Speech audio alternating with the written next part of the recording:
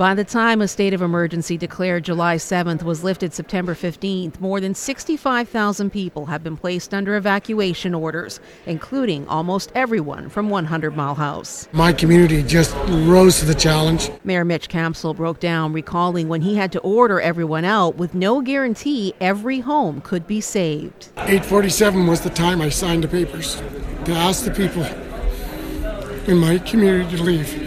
It was the hardest thing I ever had to do in my life, because with that, we actually believed there was a good chance we were going to lose the whole community that day.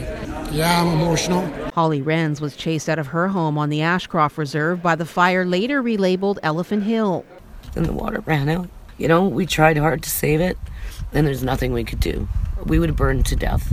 The house was fully engulfed, fully, and we had to run for our lives. That was it. Speaking through tears, she was grateful no one was killed, but wishes she'd had time to grab a framed photo of her brother, who died several years ago. And he's gone, and that's what bothers me, is I can't buy that back. But at least I've got the memories. More than 1,300 wildfires scorched a record 1.2 million hectares at a cost of nearly $660 million. A wide-ranging review ordered by Premier John Horgan is due April 30th. With number 1 in our top 10 of 2017, I'm Marcella Bernardo.